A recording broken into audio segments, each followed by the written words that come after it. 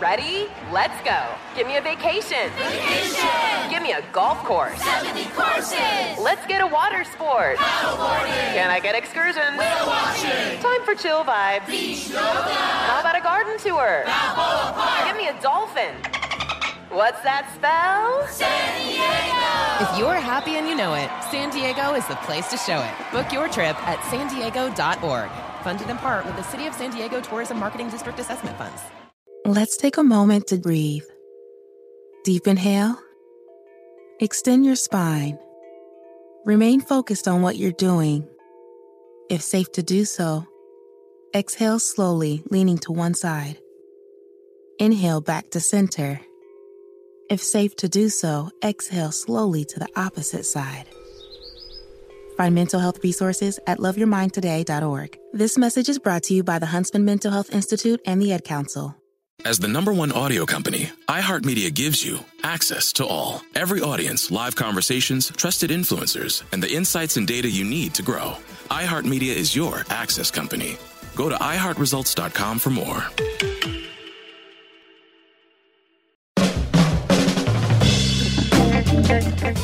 Welcome to Food 360, the podcast that serves up some serious food for thought. I'm your host, Mark Murphy. Today, it's my pleasure to have my friend, fellow chef and TV personality, David Rose. Welcome to Food 360. Hey, my pleasure. Let's do it.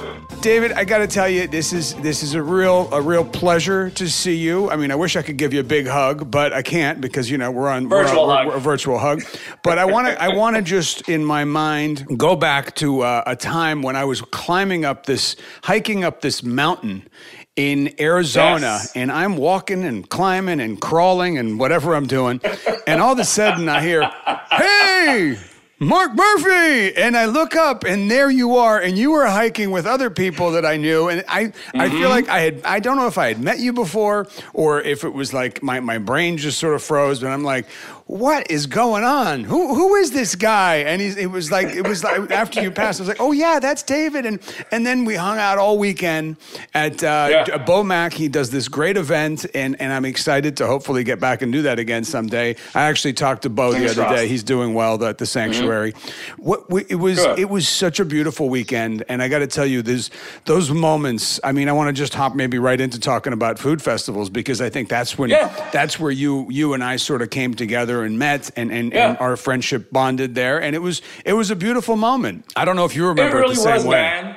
Of course, it's like, the heavens separated, the sun shined down on us, and it was a glorious moment. That was our first time meeting, represented by the same management company. And man, from the moment we said go and met on that mountaintop, man, he's just been an amazing person, awesome dude, great drinking buddy. We had an amazing time, awesome time that week. And it's just so much fun, a much simpler time, as you said before. And I'm just praying and hoping every day that we can get back to some semblance of that sense of community through food, through drinks. We had a couple drinks that week as well, a little more than a couple. Did we? And just having fun, man. To me, that's what really makes it the most fun to me, is the sense of community, meeting new friends, reuniting with old friends, and just spreading love and positivity through food.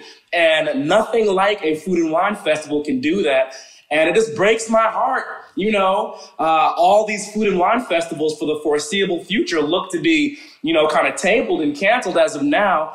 So hopefully we can get back to those times, because I enjoyed them, and looking forward to making new memories, especially with you, my friend. I totally get it. And Lee Schrager's actually, he's sort of taken this, he's still doing things and raising money and doing things for the food festivals sort of virtually. I'm doing a dinner next week where I cook and 300 people are Zooming in, and we're working together. Love it. And I mean, look, I love the effort and I love these things are happening, but it's like one of those things that I want to just be like, hey, I want to, I don't want to do that the rest of my life. I want to do it the way we used to do it, where I can actually see you and meet the public that loves us on the shows. Yes. But let's get to your background first of all. So you come from a large Jamaican family that grew up in New Jersey. Now, and if I know this correctly, you're the baby, right?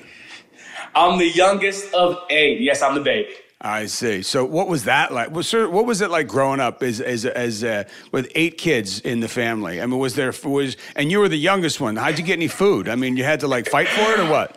Man, it was rough, man. Pretty much, it was a situation where when mom says dinner's ready, you better have your butt down there ASAP, because with 8 kids, food ain't lasting long. So she'd, kind of portion out our separate little, portions of food according to size, appetite, age. But whoever got there early, you might get that extra piece of chicken, that extra piece of steak, transfer somebody's food from their plate to your plate. So you got to get in where you fit in. So were you first in line? I could see you being like, I was always first in line, man. I wasn't a big appetite, always.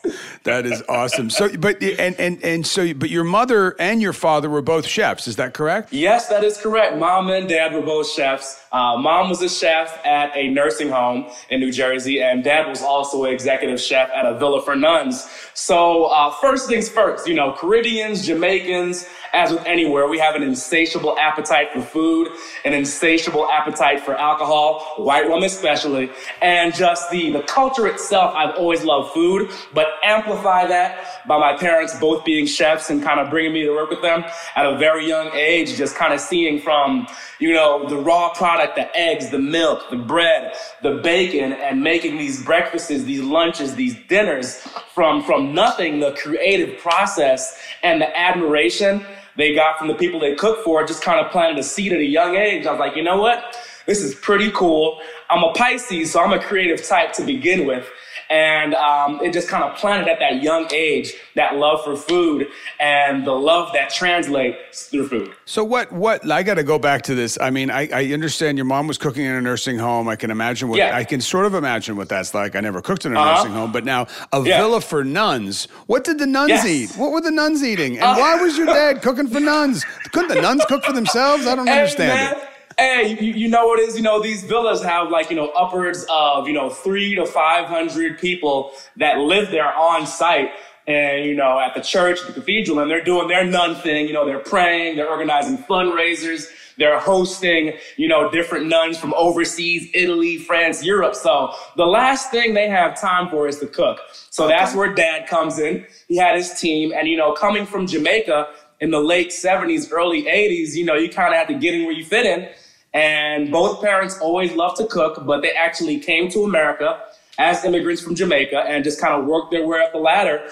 And, cooking and chef positions, those are what kind of spoke out to them first, and that's where they kind of landed. That's amazing. I love the immigrant stories and how people get themselves into a country like this and get there. And, of course. And it was really it's really a beautiful thing, and it happens through food, which is what we obviously do and love to do, and I think that's fantastic. Exactly. I mean, besides the love of cooking you got from your parents, but what did you see the difference in, like that type of cooking and what you do now? I mean, you said at a young age you moved down to Atlanta. Obviously, that must have influenced you in a lot of ways. But your parents, I mean, how did all this sort of come together? The synergy, the love, man. I actually born and raised in New Jersey. Out of 8 kids, the only one born and raised in New Jersey. So it just kind of dates back to these huge Thanksgivings, these huge Christmases where my mom is also one of 13 and their kids have, 5, 6 kids. And my dad is one of 10. And that whole tri-state area, as you know, is one big, diverse melting pot.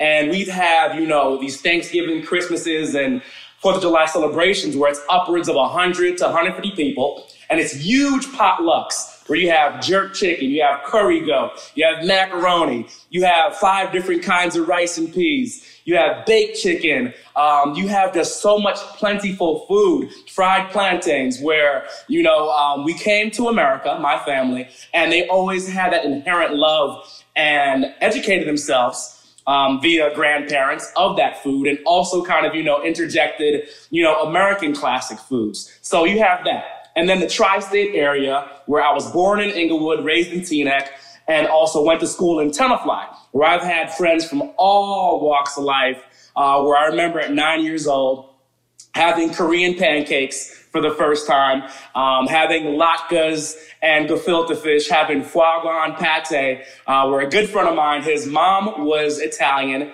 and his dad was French, and they ran a bakery. So eating this foie gras, the pate, the gnocchi at 10, 11 years old, just tasting these flavors that obviously aren't from Jamaica or indicative of Jamaican food, but tasting these very diverse international foods. I didn't know what the hell I was tasting, but I knew I loved it. I knew it tasted good. I never knew at 10 that fat and goose liver could be so delicious. So just that general curiosity of food and just the tri-state area. Fast forward 21 years old, I moved to Atlanta, Georgia at that point. And I'm kind of trying to figure out what I want to do. At that point, I've been an exercise science major and a physical therapist, trainer rather, where a physical therapist and training has always been a huge love of me as far as fitness. And I've been a bartender, I've been a server, I've been a bar back. I've worked every position in front of the house up until that moment. And I was trying to figure out my next move in life. I was sitting down at 21 and saw a commercial. I can remember it as clearly as yesterday. It said, Le Cordon Bleu, realize your culinary dreams. I don't know what it was, Mark, at that very moment.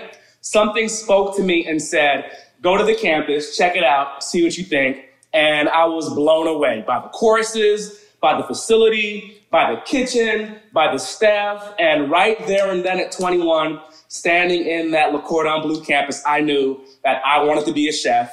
And then from there, I enrolled in the program, graduated top of my class, never been a scholar. Nobody had ever called me a scholar ever, but graduated top of my class, summa cum laude, straight A's. And even though it's school per se, I didn't look at it as school. I looked at it as everyday crafting and honing my skills for my purpose, for my career as a chef, where I learned proficiencies in ice carving, international cooking, sushi, baking, garde-manger, wine and beer knowledge. And just from there, it kind of took off, man. I just knew at that moment that being a chef in culinary was the life for me. That's a beautiful story. And it's so funny because you talk about the beginning of your life, the influence from your parents, both being chefs, all the friendships you have, which is another beautiful story of immigrants coming to this country. And that a kid who was born in New Jersey, whose parents were from Jamaica, was hanging out with the people from France and Italy that had a bake shop. I mean,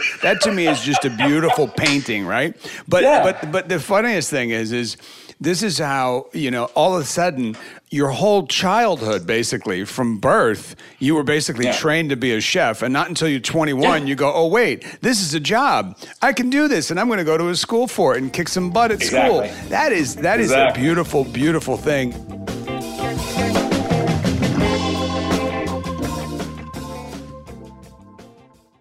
My simple solution to the problem was remove people from the scene and help them feel safer. In response to attacks against Asian Americans, Maddie Park raised over $250,000 to donate cab rides to the Asian community. There is so much more work to be done. We really need to come together and tackle this issue as a community. Support the Asian community. Learn how at lovehasnolabels.com. Brought to you by Love Has No Labels and the Ad Council.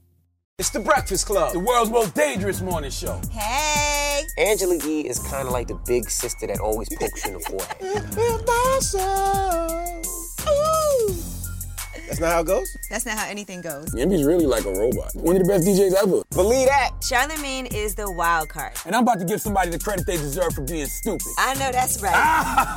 What is wrong with you? Oh. Listen to The Breakfast Club weekday mornings from 6 to 10 on 106.7 The Beat. Columbus's real hip-hop and R&B.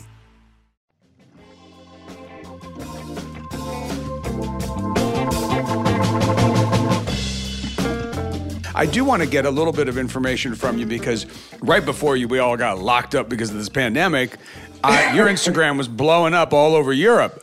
You took a trip of a lifetime, it looked like to me. You were in Italy. Oh, you went traveling, and the pictures you were posting, I almost had to stop following you because I was getting hungry. But I'm glad you did it. Watching that going down, I was like, so was that your first trip to Italy, or what is the experience from you having gone to culinary school, and then just boom, being there? Man, prior to that, my only experience with Europe in general was 12 years old in England, and prior to that, never been before then, and that's all I really knew. So, I was like, you know what? Let me go to Europe. Let me check it out. I was celebrating my 38th birthday. So me and my girlfriend, we went to Europe on this cruise, MSC cruise, and we hit up Italy, Barcelona, Spain, different ports of Italy, actually, Civitavecchia. We went to Sicily. We went to, I believe, I'm forgetting the other one, but also we've been to Spain. We went to Malta and then wrapped back around to Spain as well. So 7 different ports. And for me, you read about these things in books, watch it on TV, and you just learn about the history. But to actually be in Spain, have authentic paella, to be in Italy, and have authentic pasta, I can really say that going on this little Euro trip, it ruined forever domestic pasta and domestic paella, because once you have the best, the authentic, it's really hard for the rest. So for me, it really tickled my culinary fancy bone, so to speak, where I'm able to actually be there, the birthplace of these huge, just, dynamic, powerful foods that I've only had prior experience having it here in America, where I've had some really, really good pasta here in the States, really, really good paella, but till you have it in the birthplace of those cuisines and those dishes, you ain't doing it justice. Well, really it's also interesting that in the mind, you could eat the exact same bowl of pasta sitting in Ventimiglia overlooking the Mediterranean. You could eat the same pasta in the basement of a building in New York City, and it could be the exact same ingredients, the exact same dish, but one is going to taste better. Let's put it that way, right? Because you got that whole thing. So I'm actually thinking we should call some of the people that represent us, because we obviously we work with the same management company and we get represented by the same people, because now obviously the food world has taken a little bit of a turn, and I want to get into your ambassadorship with Nissan, because I think that's a beautiful and an interesting thing. But I think that after this we should start writing a little show, because I know you're a motorcycle guy and I'm a motorcycle guy, and we should start at the top of Italy. We'll start all the way up north, right at the border. I speak Italian. We're going to do a show, you and I riding our motorcycles all the way to the bottom of the boot, and we can eat the whole way. What do you think? You're in? Man, you had me at motorcycles. Yeah, you had me at motorcycles. I'm already in. That would be a fun time. We could just bop around Europe and eat and drink. I love the idea. So after you were, so obviously your professional career, you went and did you work in a hotel for a little while? I've done everything. My first job, I remember it specifically. I was 13 years old and I worked as a barback and busboy at the Radisson Hotel on Route 4 in Englewood, New Jersey, 13 years old. And I've just always been in hospitality since then. Right. And have you been back to visit to your old first job? Man, they actually knocked it down and made like 2-3 different hotels since then. So okay, that was a while ago. But then you got onto the Food Network, and you were in season 13 of Next Food Network Star. Was that the one? Yes, I was. What was that? How did you get there? And what was that like? I've competed on Food Network, but I didn't compete to get on the food. I see that show and I'm always like jaw dropping. Where do you find all these characters? Where did they find you? It was crazy. It was crazy, man. Well, as far as my foray into meeting Food Network, you mentioned motorcycles. Prior to that, I did a international campaign with Harley Davidson back in 2010 to 13, where they were doing a really cool campaign that was called Iron Elite, and they were highlighting, African-American riders from all over the world that ride Harleys. So they made a really cool patch with me on it, a couple videos. So I was like, this is pretty cool. I did a lot of traveling with that. I was like, I would love to combine my love and passion of motorcycles, which is awesome in itself, and my love and passion of food, and just bring it together. So I started kind of going by the biker chef. And from there, I was like, you know what? I don't know anything about food. I don't know anything about TV, but I'm going to take a business loan out and I'm going to start capturing my own content. So I started hiring videographers and producers and just traveling the country, talking to bikers who cook and chefs who were bikers, And the initial concept title was Bikes and Bites, Motorcycles and Food. And I just started just putting my own content on YouTube, Vimeo, Instagram, Facebook. And fast forward a couple years, 2 years doing that, not knowing what I was doing, except shooting some cool footage. I got the attention of a couple execs over at Food Network. They invited me in, started talking about some potential concepts that we could work on. And then from there, like, you know what, we love you. We like your style, what you're doing. You're different, you're unique, but our viewership does not know who you are. Would you mind doing Food Network Star? And I'm not going to lie, Mark, I didn't jump right on it because, you know, reality TV is reality, you know, TV. So I was like, you know what? This is something I want to do. I'm serious about doing this, so let's do it. And then from there, the rest is history, man. Well, I got two things out of that. One, you're obviously a really hardworking guy, and you love to create opportunities for yourself, because it sounds like that's what you did. And the other thing that I got out of that was, I guess if we do that trip through Italy, we'll be on Harleys. Well, I'm no longer contractually obligated to Harley, so hey, you know, do whatever you want, my friend. Italians, I got to tell you, Italians love Harleys. They see you driving down the street in a Harley. I mean, I have a BMW myself, but you know, I can get behind any one of those things. And so I will make one request though: no Vespas. I'm too big for a Vespa. Yeah, well, you know, I have one of those too, but that's just for bopping around New York City. Let's put it that way. It's a 350. It does go fast, I'll tell you, but it is strange because when you're sitting on a Vespa doing 80 miles an hour, it's like you're sitting on a chair on the highway, and it's just not very comfortable.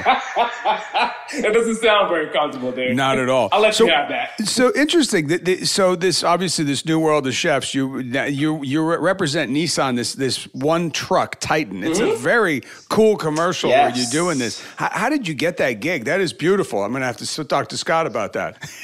Man, I've been with Nissan for about, 2 years now. And the way it came about was Chef Corey Barr. He was actually on the same season of Food Network Star as I was. And he just started his relationship out. And they were kind of introducing this new concept vehicle. It was called the Smokin' Titan.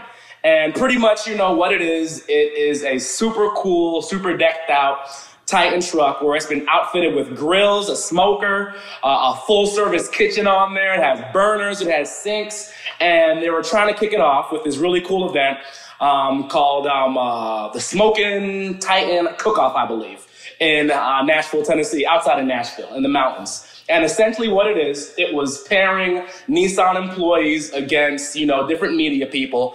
And it was a barbecue competition. So I came on as a judge from there. And you know me, I'm a people person, man. We started talking, we started drinking, we started eating. They're like, you know what, David? We want you as a part of this campaign.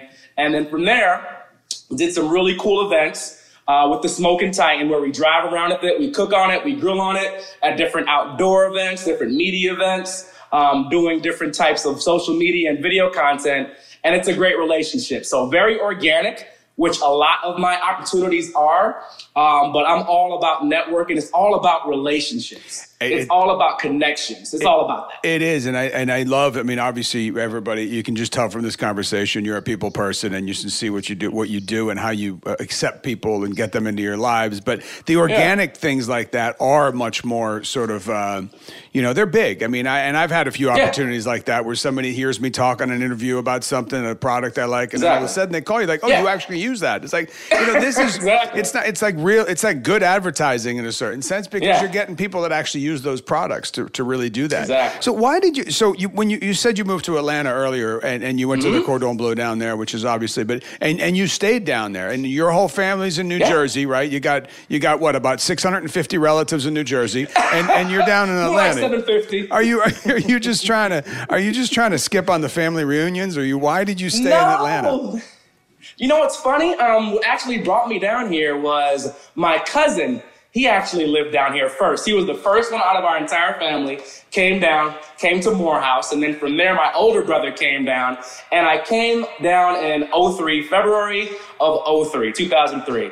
And I came down for my 21st birthday, and I was just blown away. Imagine single 21-year-old David, eyes wide open, the bars, the clubs, the restaurants, the women, and I just had a blast, man. This is back in Atlanta.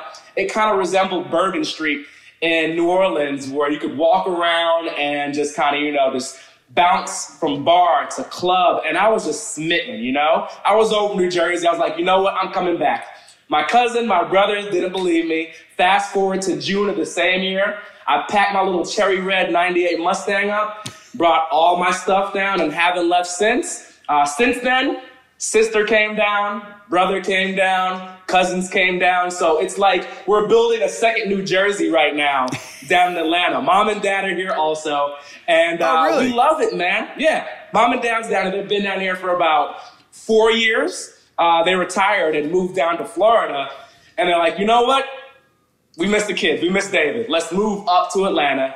And been here for the last 4 years. But slowly but surely, family keeps coming on down. So it's a good portion. About 50 people strong right now in Atlanta. Wow, you started the migration. That's you started the migration. A big push to get everybody down there. Well, next time I'm in Atlanta, I'll be definitely coming to your house. I'm going to come by and I want to eat some of that good food you're making. Let's do it.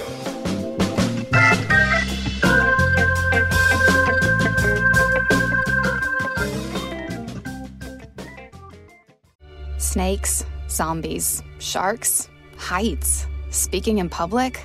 The list of fears is endless. But while you're clutching your blanket in the dark, wondering if that sound in the hall was actually a footstep, the real danger is in your hand, when you're behind the wheel. And while you might think a great white shark is scary, what's really terrifying and even deadly is distracted driving. Eyes forward, don't drive distracted. Brought to you by NHTSA and the Ad Council. Hey, it's Zuko and Kayla from The Wake Up Call. Enjoy your podcast, but when you're done, don't forget about us. We have a radio show. We try to bring a smile to your face every morning. We also talk to some of the hottest country stars of today, and we like to share some good news with That's What I Like. Because Lord knows that's hard to find. When you're done podcasting your podcast, listen to us at 92.3 WCOL. Set your preset on your radio right now, and don't forget you can listen to us online on the iHeartRadio app.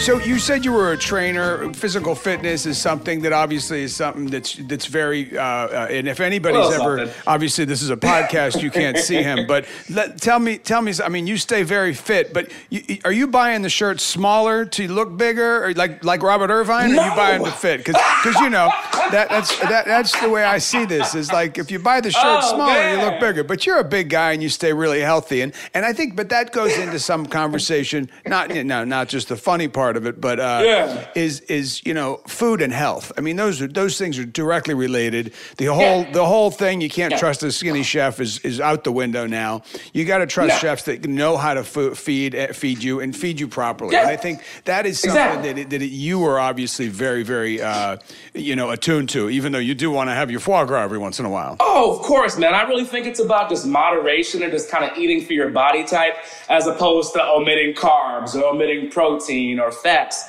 It's all about moderation, man. Anything of too much is not good for you. And actually, I don't know if you noticed or not, I'm actually slimming down during quarantine, where I've been kind of watching the diet, watching the intake, and just kind of wanted to get more defined. So I've actually went down from 247 to right now I'm sitting at like 232, 231. I feel great, and I'm more defined, so I like that aesthetic, and I feel healthier. So it's all about just kind of doing what works for you, not looking at a magazine on the internet and just kind of click, copy, and pasting what's on there, but experimenting, but also, not going too far left, where you kind of have a robust appetite, where you're eating pasta and fried chicken and, pizzas and all that. And like, you know what? This is on the Monday, on Friday, all salad and fruit. That's going to set you up for what we call an okie doke, or you're setting yourself up for failure. Right. So just, gradually introducing just healthier lifestyle, where as opposed to, the 5 to 6 slices of pizza, maybe just 1 or 2. Well, it's all about moderation. You're absolutely right. So when you're going to go have the paella, but that's the thing in Europe, I feel like you eat at the meal times and you're eating much better food, and it just feels it feels healthier. Well, but let's talk about cooking during quarantine time, because I got to say, I'm living in a house there's 6 of us, and we've been here for about 2 months, and I'm basically I feel like I work in a restaurant with a 6-top every night. And but for you to work. But it's actually it's sort of it's what I love to do anyway. So I feel like I'm very lucky because I feel like I'm not bored. I'm planning meals. I'm doing things, and it's fun. Cooking's fun. Let's not, we love doing it. We love creating things.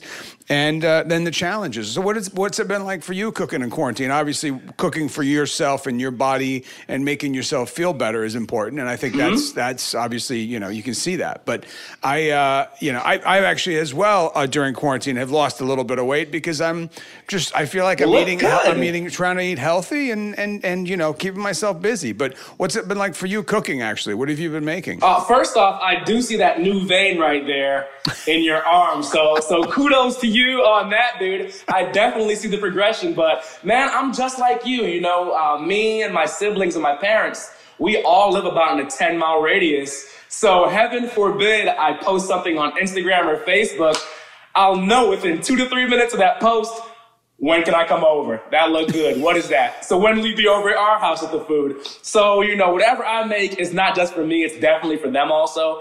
And, I'm a big person for always looking and finding the silver lining in any situation. So as crazy and as messed up and as off kilter what we're going on right now, I definitely try to make it a positive.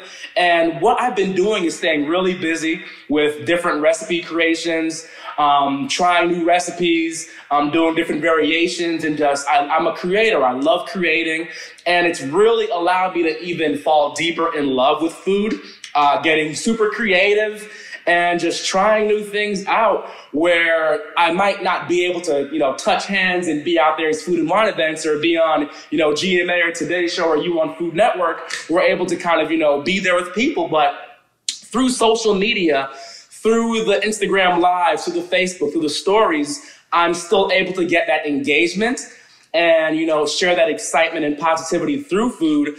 So I'm cooking 4 or 5 meals a day over here, and I'm loving it. As you said before, the kitchen really is my asylum. It's my happy place where I might not be able to control what's in Minnesota, New York, New Jersey, or even Atlanta, Georgia. But what happens in my kitchen is something I create with these two things right here, these two hands. And I love it. And it gives me a sense of peace, calm, and tranquility. And good ass food. So there is something to cooking and just the putting on some tunes and relaxing and just getting involved in it. And I find and I'm sure that it must be.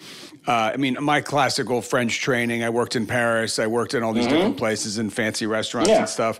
But it must be funny. Do your parents, who were then obviously cooking for 300 nuns or a lot of people in homes, and then you went to cooking school where they probably taught you to cut all the carrots exactly the same size, like little soldiers, right? Yeah. Your parents, I have friends of mine that sometimes when I'm just like down in the kitchen, like I'm like doing things like that, people walk by the kitchen and they're like, what's wrong with this guy? Why is he making every carrot the exact same size, look the same? Like, that's not what carrot. And do you find yourself sometimes you're like, oh, okay, I got to bring it back a bit because they go a little too French and too honed in like that. It's kind of funny. It is, man. It's crazy because even now, even though I'm cooking for myself and my family, and I still focus on presentation, man. Like, I have that drilled in my psyche in my training where, people, you eat with your eyes first.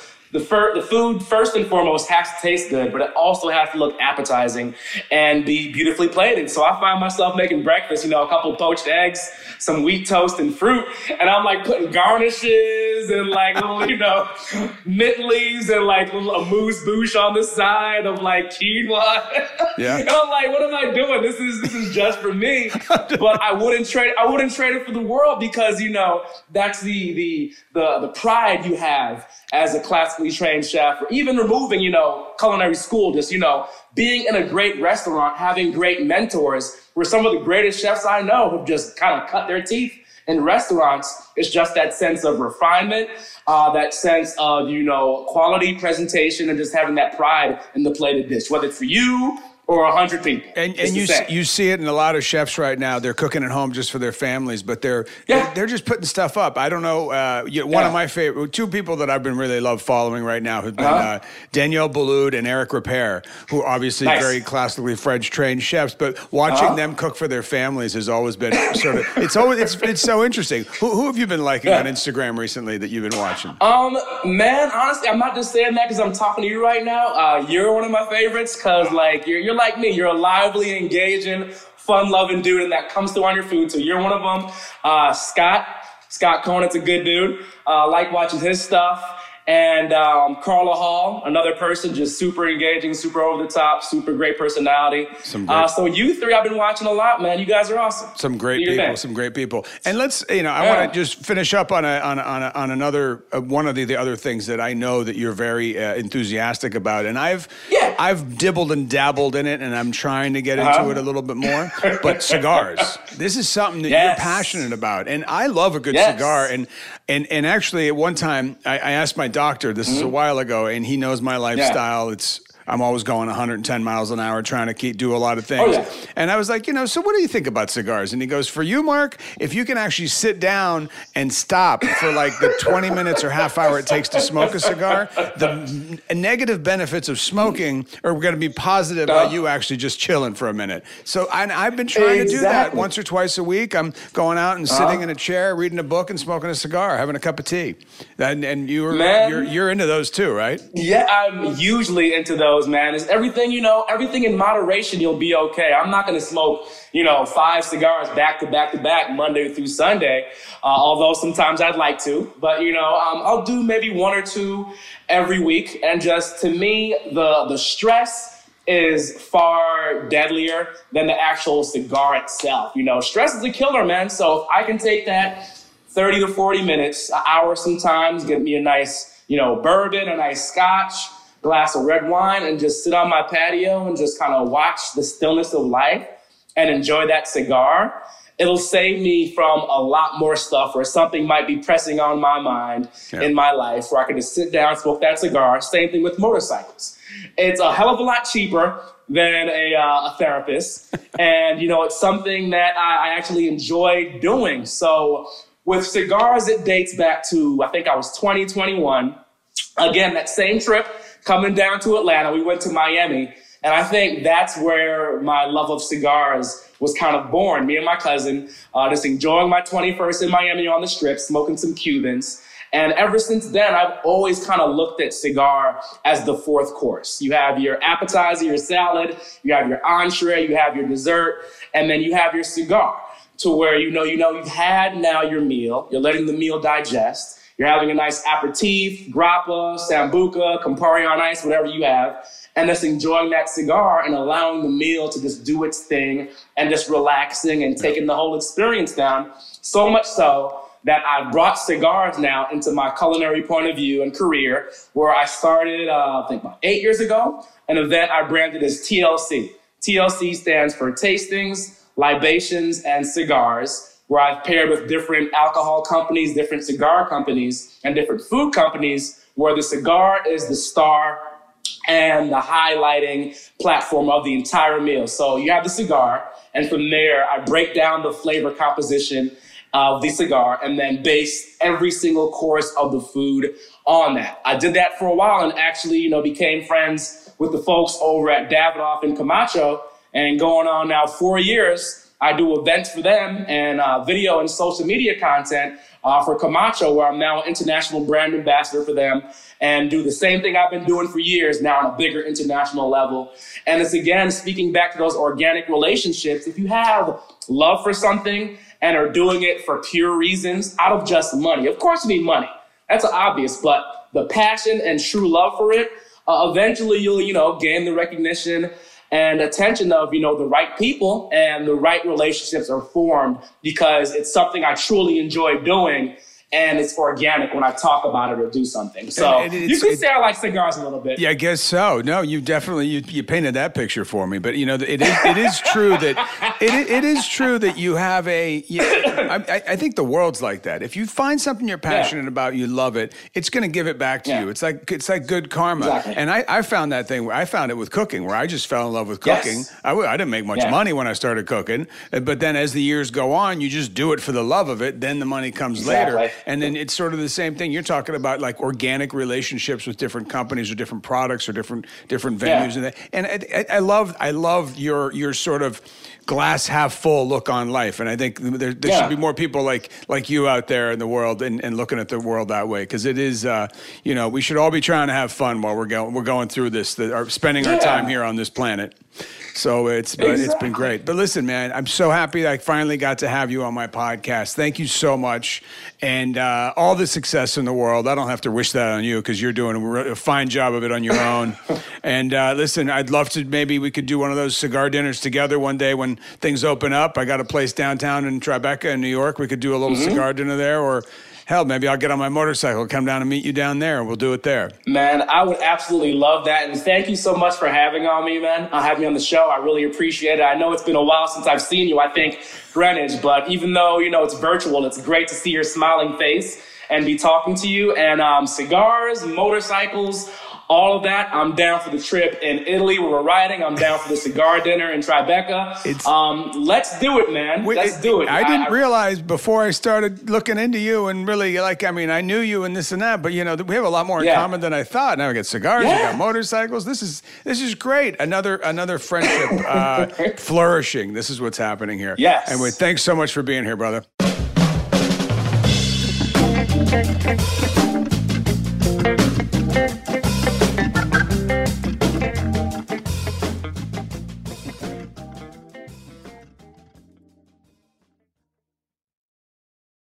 My simple solution to the problem was remove people from the scene and help them feel safer. In response to attacks against Asian Americans, Maddie Park raised over $250,000 to donate cab rides to the Asian community. There is so much more work to be done. We really need to come together and tackle this issue as a community. Support the Asian community. Learn how at lovehasnolabels.com. Brought to you by Love Has No Labels and the Ad Council.